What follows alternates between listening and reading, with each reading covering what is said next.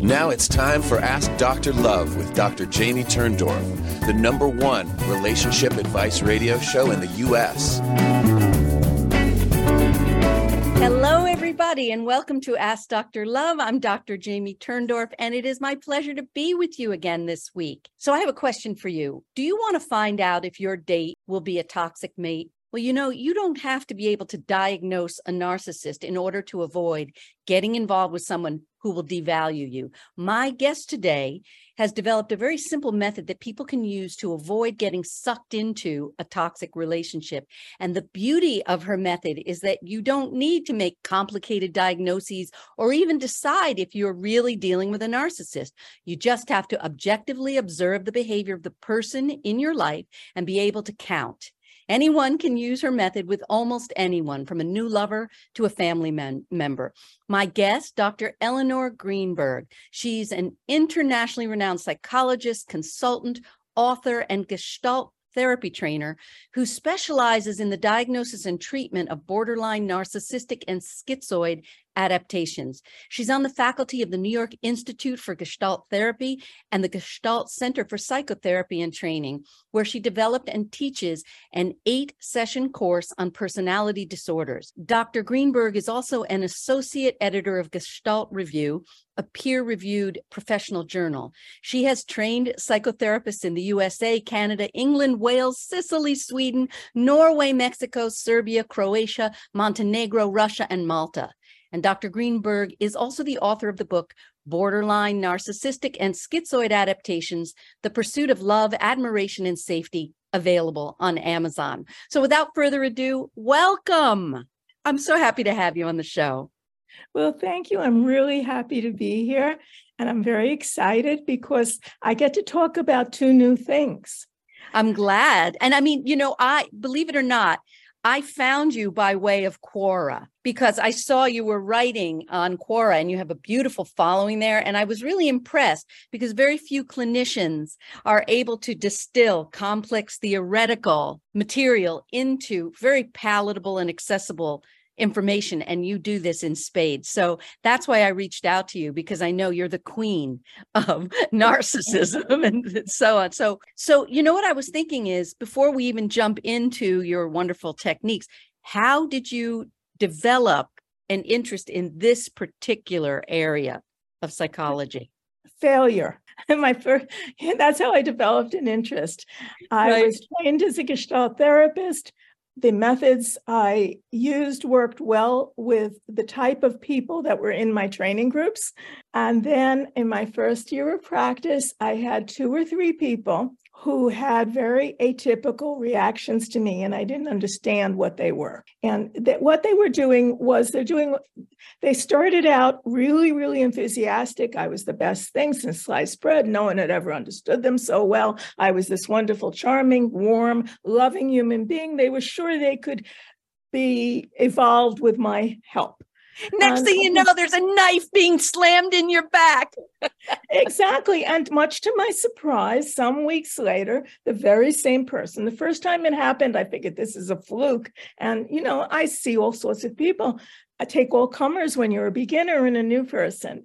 So one person switched from that to becoming deeply offended by something that I don't know what I said even. And she wouldn't tell me, but she ran screaming from the room, cursing me as an ineffectual therapist and a failure, and that I was totally unprofessional. And in fact, if she could, she'd stop the check. And so that got me started. I said, well, I certainly missed that, but that probably is pretty rare. That's not going to happen again. And then it happened again.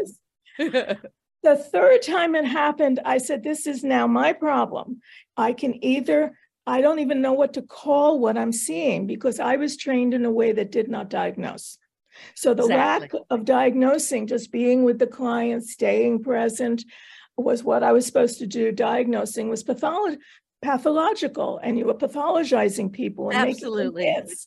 So I had no one to go to. And I finally went to a senior supervisor who I had paid on the side to help me, who was a brilliant woman, Dr. Elizabeth Mintz. And she said, Elinor, I have really bad news for you. Sit down. So I go, Betsy, what could it be?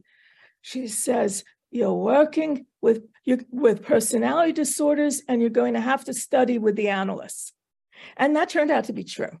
It is true. That got me started because we weren't diagnosing Gestalt therapists at that time. I was very bold later on when I introduced diagnosing this stuff, and other people supported that and had their own ideas. But that got me started because I felt it was my responsibility to understand what was going on. And it took me another 15 years.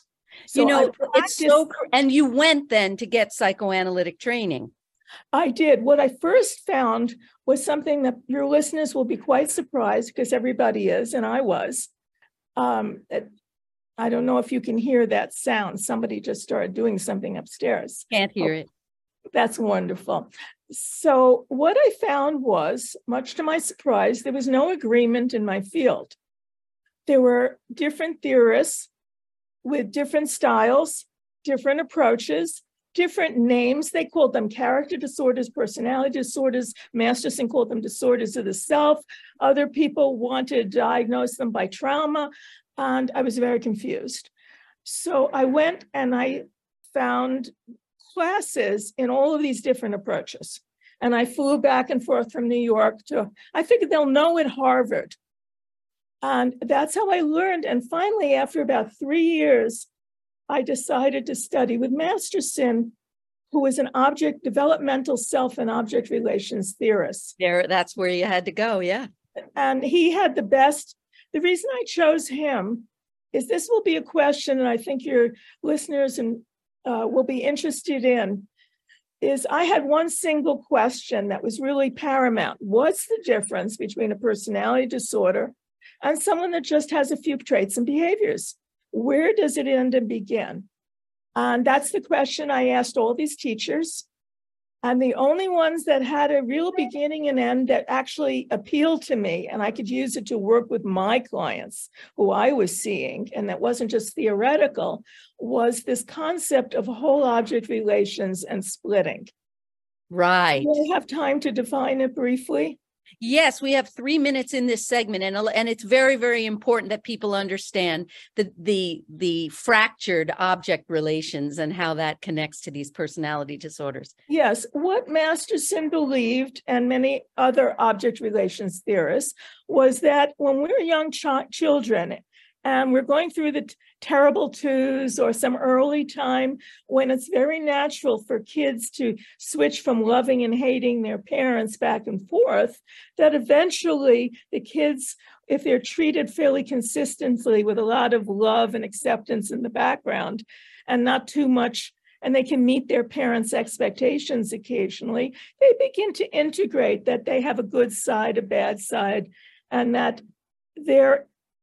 they could see both the good and bad traits while remaining attached to the same person. That was so well explained. It's so well explained because, if you look at all the children's stories, the good witch and the bad witch, those stories are written for children who are so young that they haven't yet developed that complete whole object relation, that I can love you even though I'm mad at you. I can hate you and still love you. And I know you'll still be here for me and I can count on you.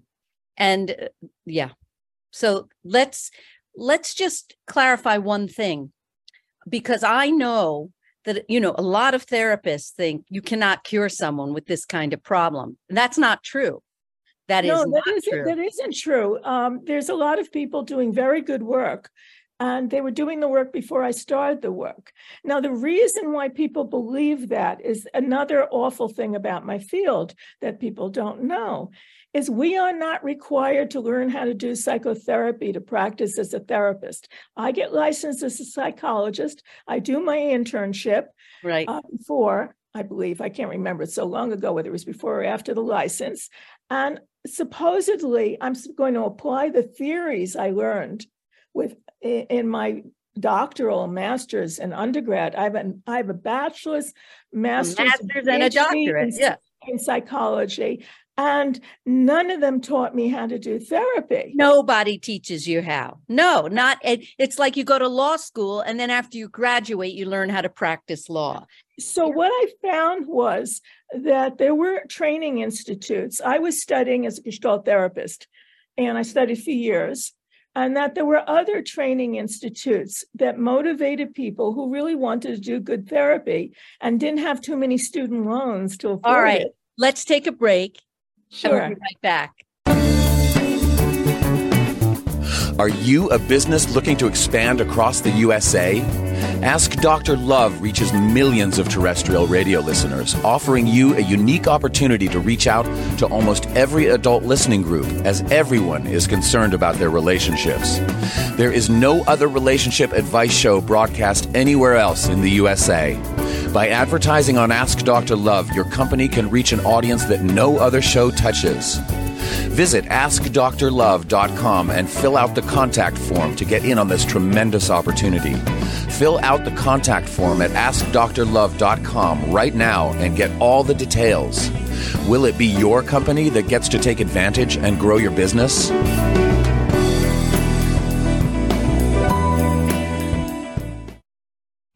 If you served in the Marine Corps, by now you know about the contaminated water problem at Camp Lejeune.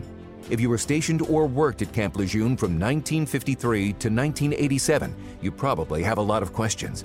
We have some answers. You could be entitled to compensation. Billions of dollars are being allocated to pay for damages to anyone stationed at Camp Lejeune during that time. Unfortunately, it appears that officials may have known the contaminated water problem existed and did little to protect their men. The Semper Fi code was not honored. If you or someone in your family has developed a serious illness, including various forms of cancer, call this Camp Lejeune legal support line right now. You can't turn back the clock and change what happened, but you can certainly call right now and learn your rights as a Marine. Here's the number. Call 877-941-4731. That's 877-941-4731. Again, 877-941-4731. Imagine this is your money and someone wants to take it from you. Who is it? The IRS. Guess what? They want your money and they can take it, all of it if they want. So what do? You fight back by letting our team of experts work it out with the IRS so you can keep your money. Call right now and learn for free how we can help you put it back in your pocket. 5 minutes of your time can save you thousands of dollars. So please call right now. Want to save money on your next flight? Then pick up the phone and call, because the best prices are not online. See, SmartFares has special deals with the airlines. When they have unsold seats, they use SmartFares to fill them. So you get airline tickets at ridiculously low prices. With the extra money you'll save, you can book another trip or treat yourself to dinner. Call today and get the best price on your next flight, guaranteed. Also, save up to 50% off business and first class tickets. You're listening to Ask Dr. Love with Dr. Jamie Turndorf. If your heart is still hurting over the bodily loss of your loved one, the reason is simple. We're not meant to be separated from those we love, and reconnecting is the only way to end the grief. But reconnecting and staying connected requires guidance. As a gift to her listeners, Dr. Turndorf is offering a limited number of discounted grief relief sessions to help you reestablish a relationship with loved ones in spirit and resolve any unfinished issues. If you're ready to experience the healing and joy of reconnecting, visit drjamieturndorf.com/grief relief to schedule your session. But don't wait, space is limited. Visit drjamieturndorf.com/grief relief to find out more. And now, back to Dr. Turndorf. Welcome back to Ask Dr. Love. I'm talking with Dr. Elinor Greenberg, and we're talking about how therapists really, a lot of therapists are completely lost as to how to treat people who have borderline narcissistic and schizoid adaptations. So you learned, you got advanced training beyond your doctorate. And just as an aside, when I was working in an inpatient psychiatric hospital, they kept assigning me all the borderlines, all of them, and my supervisor, one day when I was only in my master's at the time, I stepped out of the session, after screaming and the raging and hating me and I'm the Antichrist. And I walk into the office and she just reaches into her drawer and hands me a bottle of liquor. And that's what she just said. and just plops it down and says, have a good night. I said, why is it I get, by coincidence, all the borderline? She said, oh, it's not a coincidence. We know you can work with them. Nobody else in our staff can. So there's a popular belief that only therapists who are willing to use their aggression can work with these kinds of patients. What do you think about that? Well, actually, that's very interesting. It's less so with borderline. I mean, people overdiagnose borderline. When I was I'm 77. I got my PhD. I got licensed as a psychologist in 1980. And here's the thing. Until around, Freud did not believe that his methods worked with narcissists. We had no other methods for a very long time. That's right, because he was working with interpretation. And with people who are pre-verbal, interpretation is an assault. It injures them. They can't metabolize that. So he had no way of working with these kinds of patients.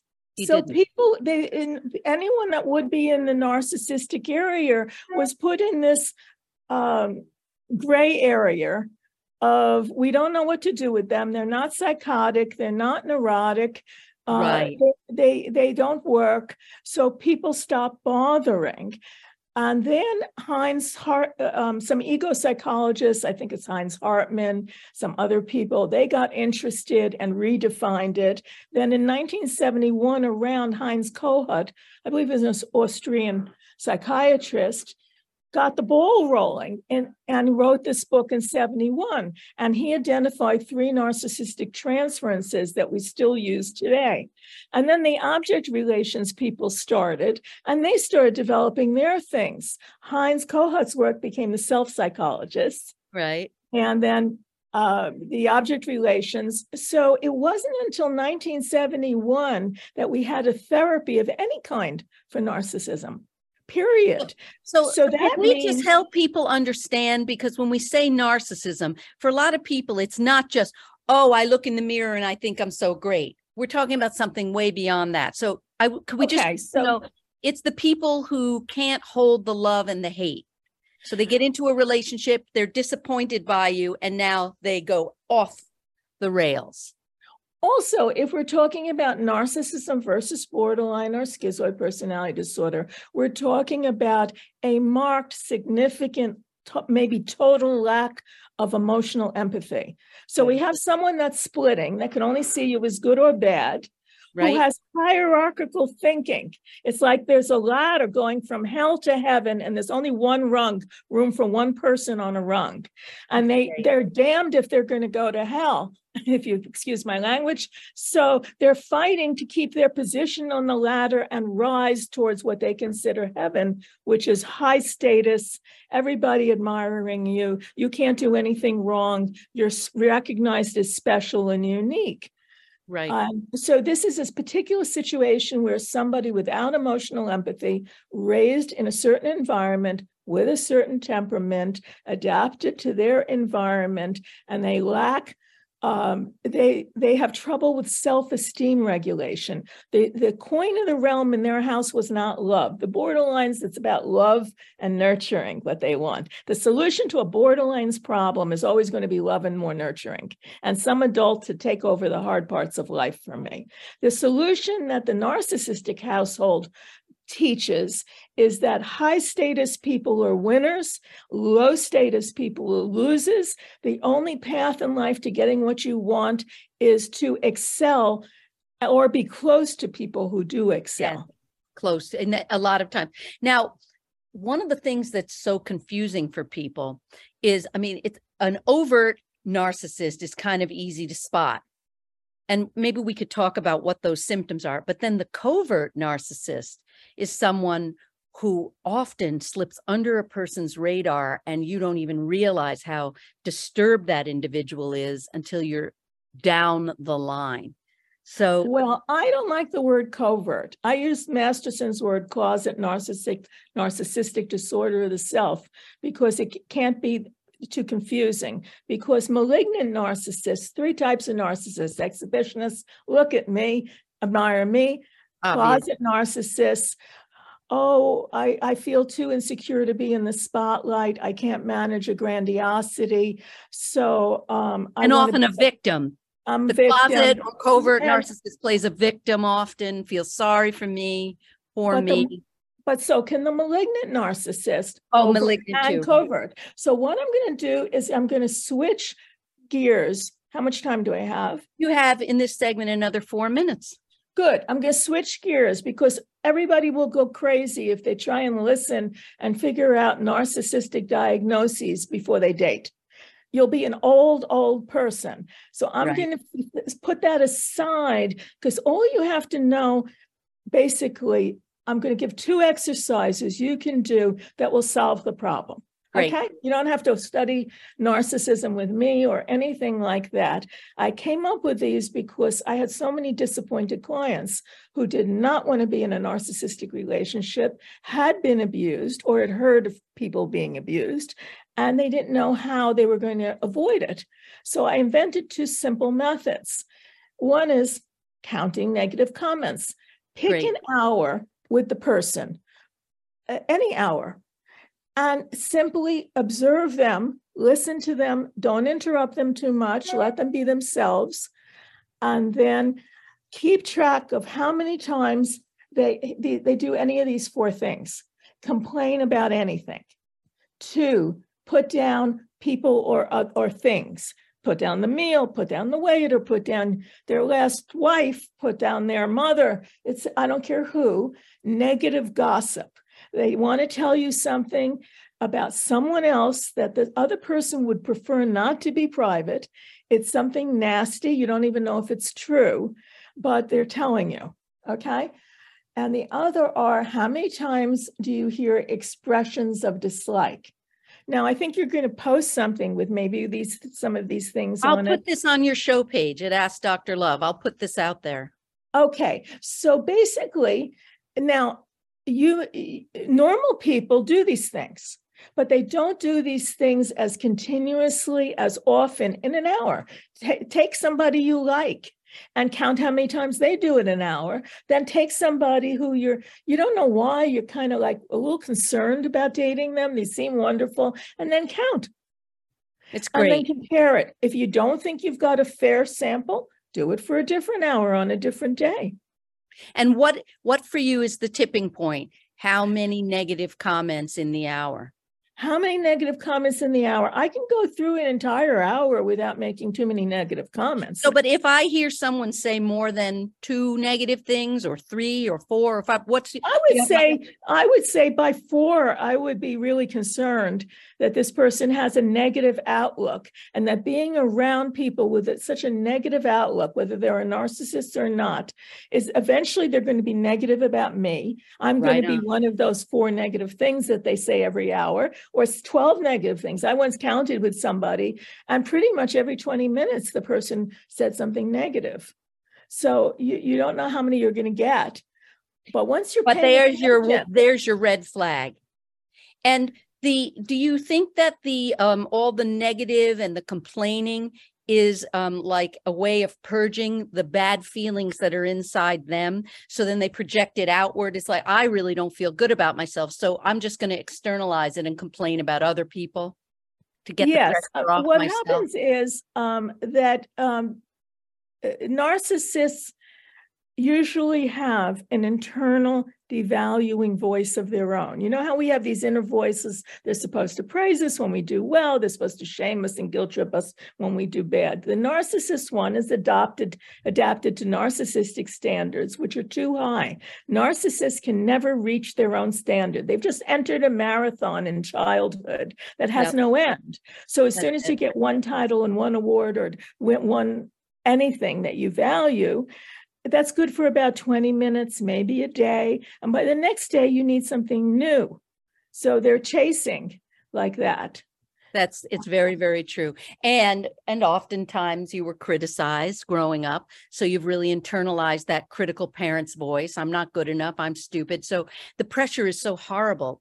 It's like, let's take a break. When we come back, we'll talk more, because this is wonderful. I'll add the other method that will go with this easily. Absolutely. We'll be back in a moment. Are you a business looking to expand across the USA? Ask Dr. Love reaches millions of terrestrial radio listeners, offering you a unique opportunity to reach out to almost every adult listening group, as everyone is concerned about their relationships. There is no other relationship advice show broadcast anywhere else in the USA. By advertising on Ask Dr. Love, your company can reach an audience that no other show touches. Visit AskDrLove.com and fill out the contact form to get in on this tremendous opportunity. Fill out the contact form at AskDrLove.com right now and get all the details. Will it be your company that gets to take advantage and grow your business?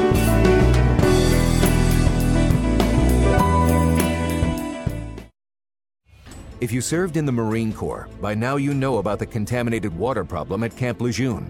If you were stationed or worked at Camp Lejeune from 1953 to 1987, you probably have a lot of questions. We have some answers. You could be entitled to compensation. Billions of dollars are being allocated to pay for damages to anyone stationed at Camp Lejeune during that time. Unfortunately, it appears that officials may have known the contaminated water problem existed and did little to protect their men. The Semper Fi code was not honored. If you or someone in your family has developed a serious illness, including various forms of cancer, call this Camp Lejeune legal support line right now. You can't turn back the clock and change what happened, but you can certainly call right now and learn your rights as a Marine. Here's the number. Call 877-941-4731. That's 877-941-4731. Again, 877-941-4731.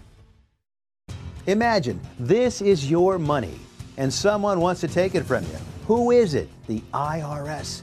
Guess what? They want your money and they can take it, all of it if they want. So what do? You fight back by letting our team of experts work it out with the IRS so you can keep your money. Call right now and learn for free how we can help you put it back in your pocket. 5 minutes of your time can save you thousands of dollars. So please call right now. Want to save money on your next flight? Then pick up the phone and call, because the best prices are not online. See, SmartFares has special deals with the airlines. When they have unsold seats, they use SmartFares to fill them. So you get airline tickets at ridiculously low prices. With the extra money you'll save, you can book another trip or treat yourself to dinner. Call today and get the best price on your next flight, guaranteed. Also, save up to 50% off business and first class tickets. You're listening to Ask Dr. Love with Dr. Jamie Turndorf. If your heart is still hurting over the bodily loss of your loved one, the reason is simple. We're not meant to be separated from those we love, and reconnecting is the only way to end the grief. But reconnecting and staying connected requires guidance. As a gift to her listeners, Dr. Turndorf is offering a limited number of discounted grief relief sessions to help you reestablish a relationship with loved ones in spirit and resolve any unfinished issues. If you're ready to experience the healing and joy of reconnecting, visit drjamieturndorf.com/grief relief to schedule your session. But don't wait, space is limited.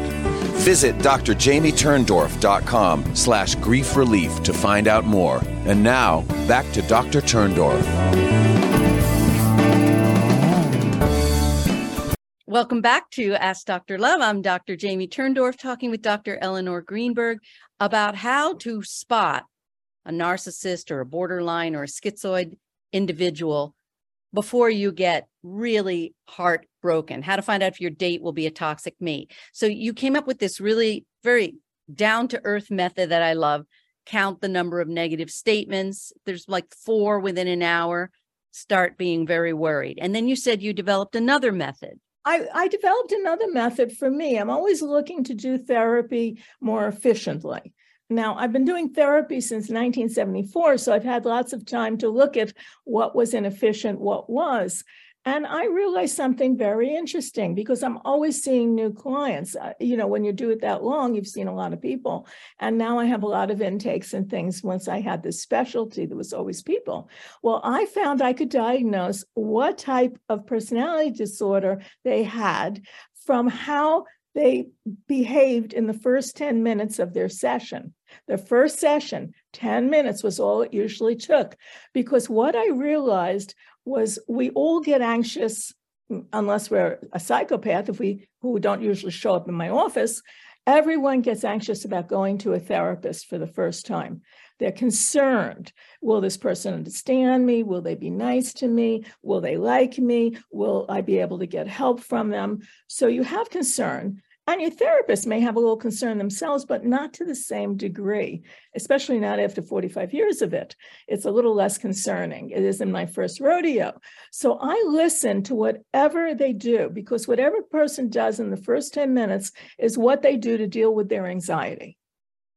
Right. That's the major defense. It's automatic. It's fallback. And so that's what you're seeing that they do in session is what they're going to do on a date. It's so you don't have to be in session with them. You're right. on a first date. People are anxious about meeting the date, about how it's going to go. Listen to how they begin.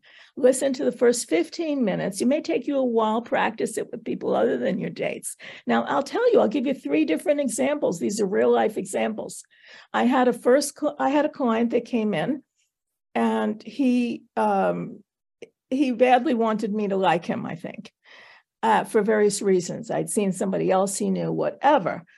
Well, he came in, he sat down, and he said this, and I'm practically quoting. I'm just changing a few details for privacy. I'm a god. I can do anything. I can make the lightning flash. I can change your life. And then very sadly, he said, after about 10 minutes of this, why can't anyone do it for me? So he started with grandiosity. He was not psychotic. He didn't believe he was God in the way in the old stories where I'm Napoleon and you're put in a mental hospital. No, he actually was quite an amazing person. And he was overstating a bit, but this was a very talented person. And he was really describing a deep disappointment, like a feeling of abandonment, that I can be there and do for others, but nobody's there for me. Exactly. You picked up on something that I was picking up on, and I didn't know how to think, because he started with narcissistic grandiosity. This was tricky. And then he switched to borderline neediness and wanting to be taken care of, all in 10 minutes. And all I knew was this is what he does first with people is he's grandiose.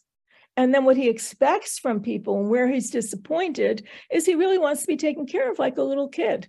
Well, that's really true, because often what will happen is, a lot of times people with this kind of problem will demonstrate through their own actions what they want you to do for them, right? So they might start out being a caretaker, doing everything for you, when really what they want is for you to take their example and give them what they're doing for you. So that's interesting.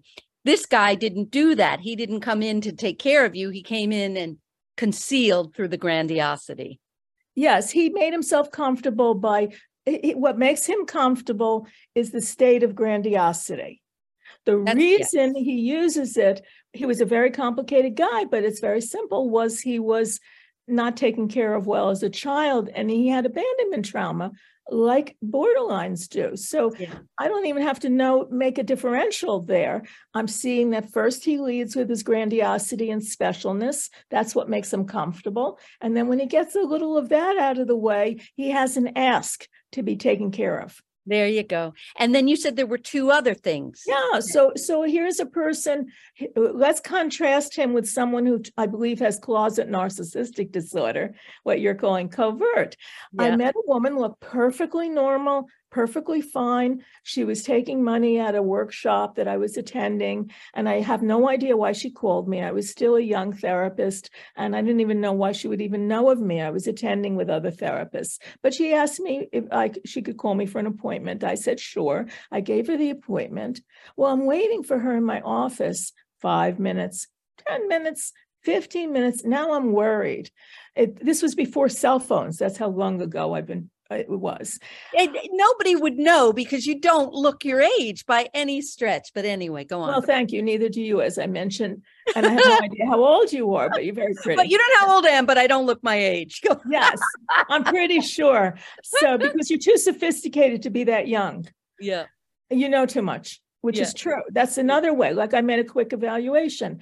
So I have this woman. I'm worried about her now. Nothing crosses. I figure my office is easy to get to. It's near subways. It was near parking spaces. It was near 2 buses. So I have no idea what happened. She finally rings my door. I am so happy to see her. So I'm feeling warm, happy, and relieved. I open the door, and before I can say anything, she lambasts me. She says, "This is awful of you. You are so unprofessional." Back to my first year. I said, "Come in, sit down, relax. I'm so happy to see you." She says, "No, I don't know if I can work with you." I say, "What's the matter?" I have literally no idea what's going on. She says, "It's all your fault. I'm late. I took the wrong train because you didn't give me good enough directions. I got off at the wrong stop," so forth. Very different first 10 minutes. She did not stay. Okay, first 10 minutes, what happens? She makes a big mistake, gets on the wrong train. My theory is she was anxious and she didn't pay enough attention. When you're anxious, sometimes she was rushing. First, she was worried about me, what I would think of her. Then because that was painful to be worried about me and whether she was good enough, she found a way to blame me. So now in the first 10 minutes of what would have been her first session, but never really got done, was I find out that the way that she deals with her discomfort when she makes a mistake is to blame the other person, even if it makes no sense whatsoever. And she's going to stick to it 100%, and she's going to hold a grudge, and she's going to leave. It's not like she's going to let go of it in 5 minutes. That's a very different person. And I agree. And, I always say to patients, you really need to have one eyebrow raised till you have your first fight. Don't jump in with both feet till you see how that other person handles the first fight. Because if that person is, "It's all your fault," and I walk on water, oh boy. And that's the kind of patient that you had there. Too fragile to be able to admit, "I was anxious, I missed my train, I have to blame you." Right. And you want to hear about a schizoid client. So we had 2 narcissists. Do we have a minute or? Yeah, no? Well, we have like 40 seconds. So if you start and we have to go to break, you'll continue. All right. Well, okay. At that point, it was before COVID. I had a huge office in a beautiful brownstone. And I would ask everybody when they came in, I would tell them where I'm sitting. And I'd say they could sit wherever they like and they could move pillows. There was a velvet sofa. It was done English library, wood paneling, floor-to-ceiling bookcases, really like that, 14-foot ceilings. Lots of comfy chairs, lots of places to sit. They could do whatever they liked. So I'd say, you can sit where you like. You can move the chair to you're comfortable. Where would you like to sit? And one man looked at me and he said, he laughed almost. He was very high functioning. He says, "Well, if you really want to know, in the hallway as far from you as possible." Oh my God, talk about a rage. Oh my God. So he wasn't angry. But that's such a hostile thing to say. No. But it wasn't hostile. That's a mistake people make with schizoid people.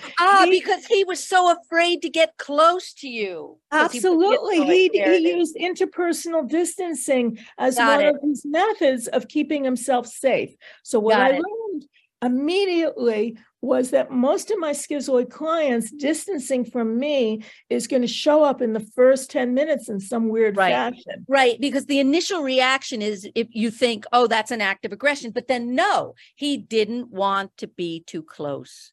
The only way he could self-regulate was to be farther away.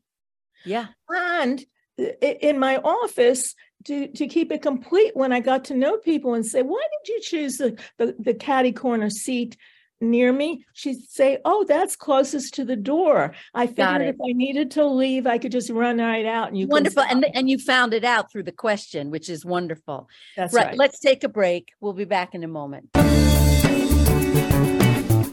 Are you a business looking to expand across the USA? Ask Dr. Love reaches millions of terrestrial radio listeners, offering you a unique opportunity to reach out to almost every adult listening group, as everyone is concerned about their relationships. There is no other relationship advice show broadcast anywhere else in the USA. By advertising on Ask Dr. Love, your company can reach an audience that no other show touches. Visit AskDrLove.com and fill out the contact form to get in on this tremendous opportunity. Fill out the contact form at AskDrLove.com right now and get all the details. Will it be your company that gets to take advantage and grow your business?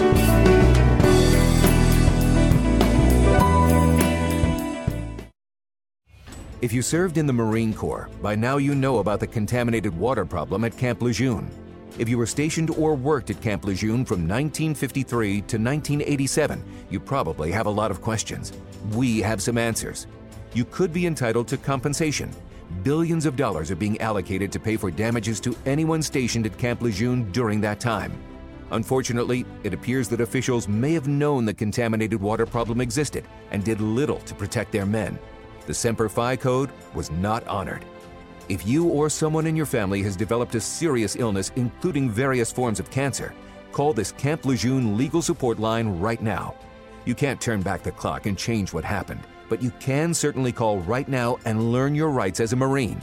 Here's the number. Call 877-941-4731. That's 877-941-4731. Again, 877-941-4731.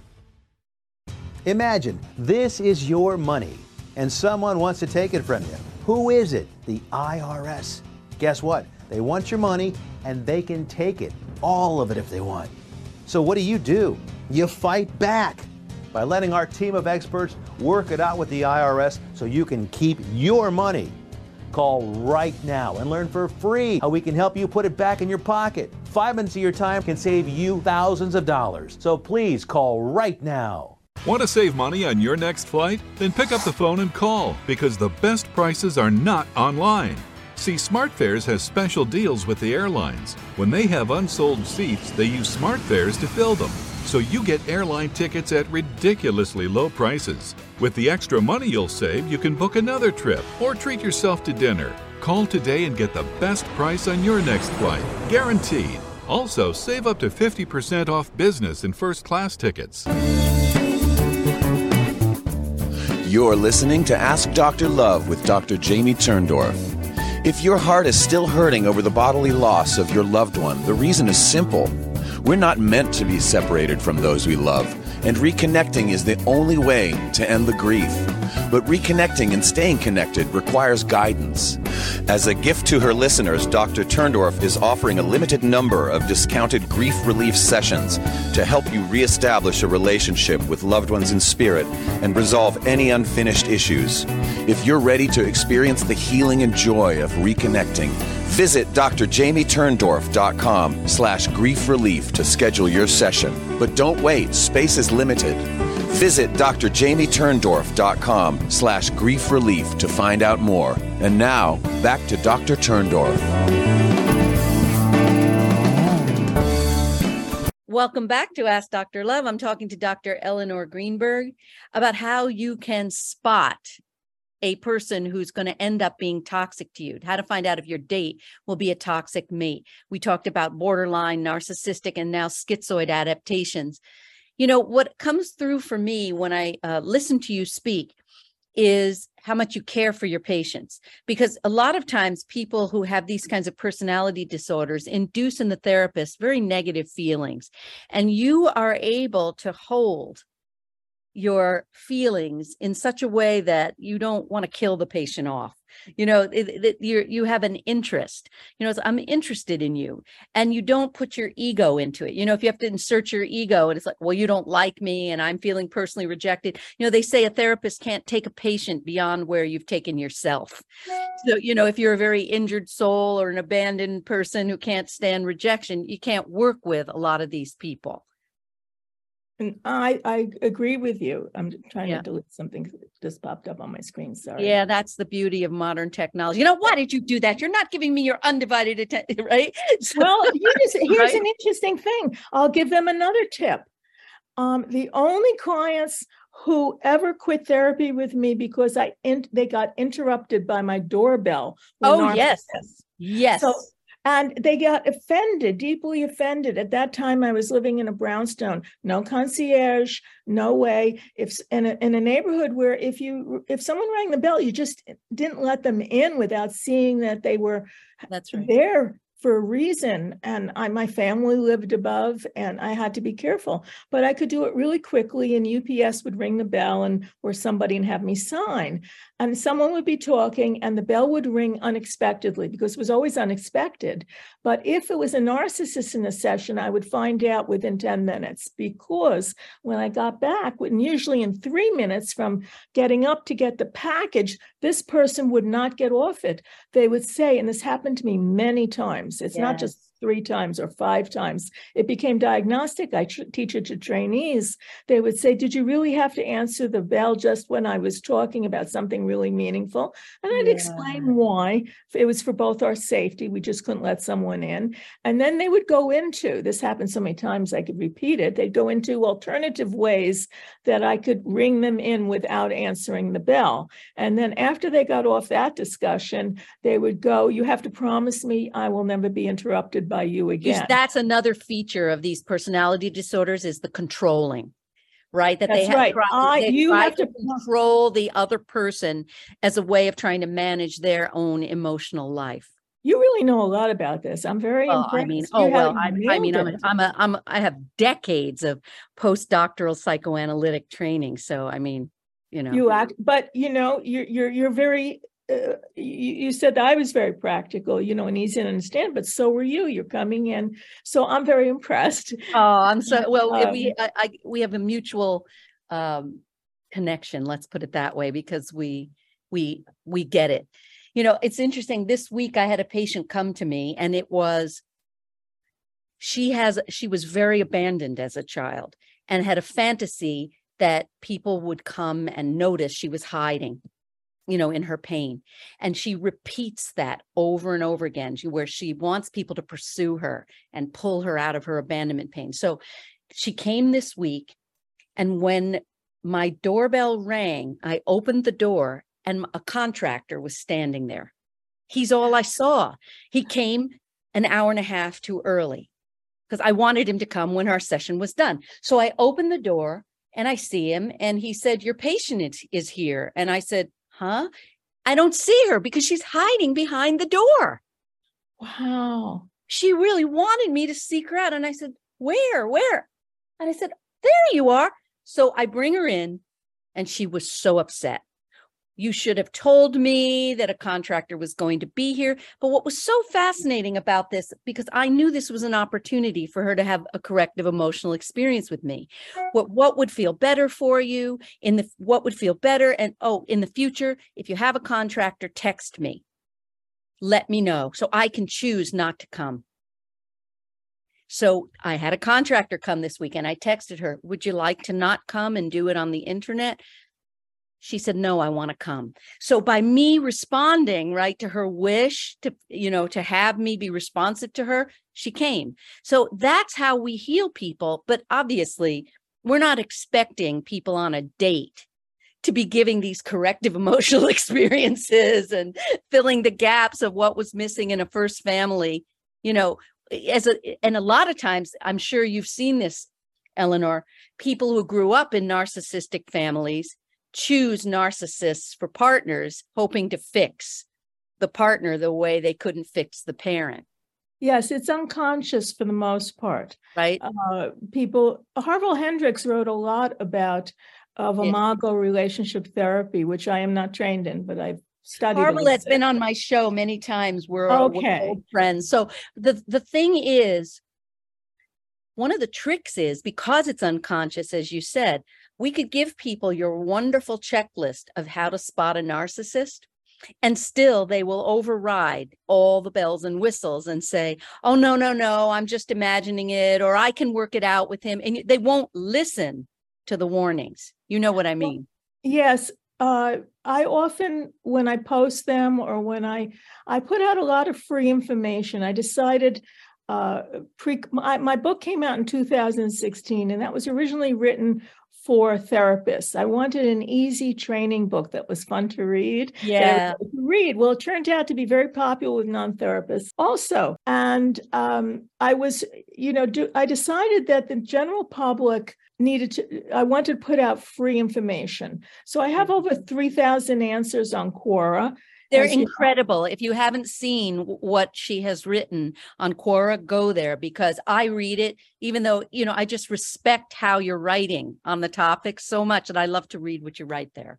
And you can find free YouTubes by me done by other people in interviews, because as you will know from this interview, probably I'm not very techy. So I'll give a call out for schizoids out there. Try YouTube Schizoid Angst and look for the 4 interviews I'm in 4, and 2, my daughter Karen Arluck, who loves working with schizoids and other people, is in it with me. So I've been going around, and Dr. Love contacted me because I think this information should be put out in a useful, simple way for everyone. And protect people. That's right. I have a Psychology Today blog called Understanding Narcissism, and I've put together a book that isn't out yet. I'm deciding whether to go with a standard publisher or publish it myself. It'll be called Understanding Narcissism from Dating to Mating and After. And that book, the first book, had my peer-reviewed articles in and handouts and things from when I was training. This one has the average person's interests at heart, the type of things that we're talking about today. What is narcissism? For people who want to take it a little further and actually understand narcissism better, you can go to most of the articles that are going to be in the new book are already on my Psychology Today blog called Understanding Narcissism, that you can access. And I believe I have 80 articles up.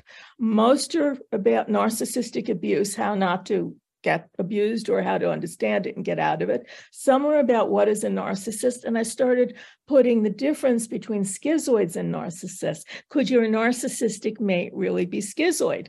Because they see the same behavior, but it's for a different reason. Right.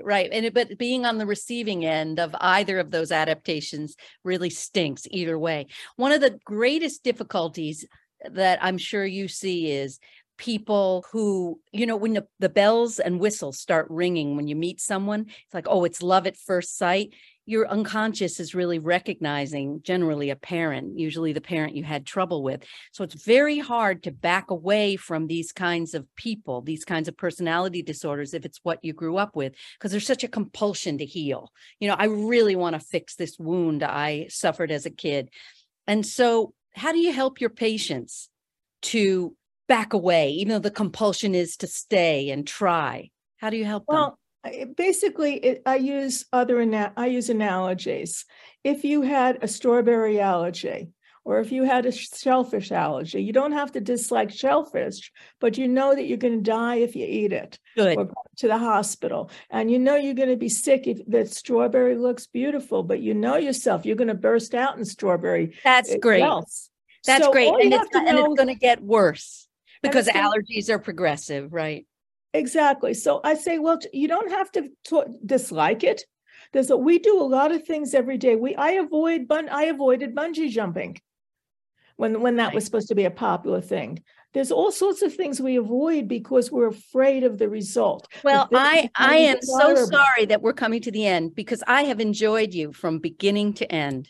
Really loved having you on the show. Well, thank you. I've loved being here and interacting with you and hearing your great comments and questions that are very, very on point. So I really appreciate that. I loved having you. And when your book comes out, let me know. You'll come on back. Thank you so much. All right. Take it easy. See you next time on Ask Dr. Love. Bye-bye.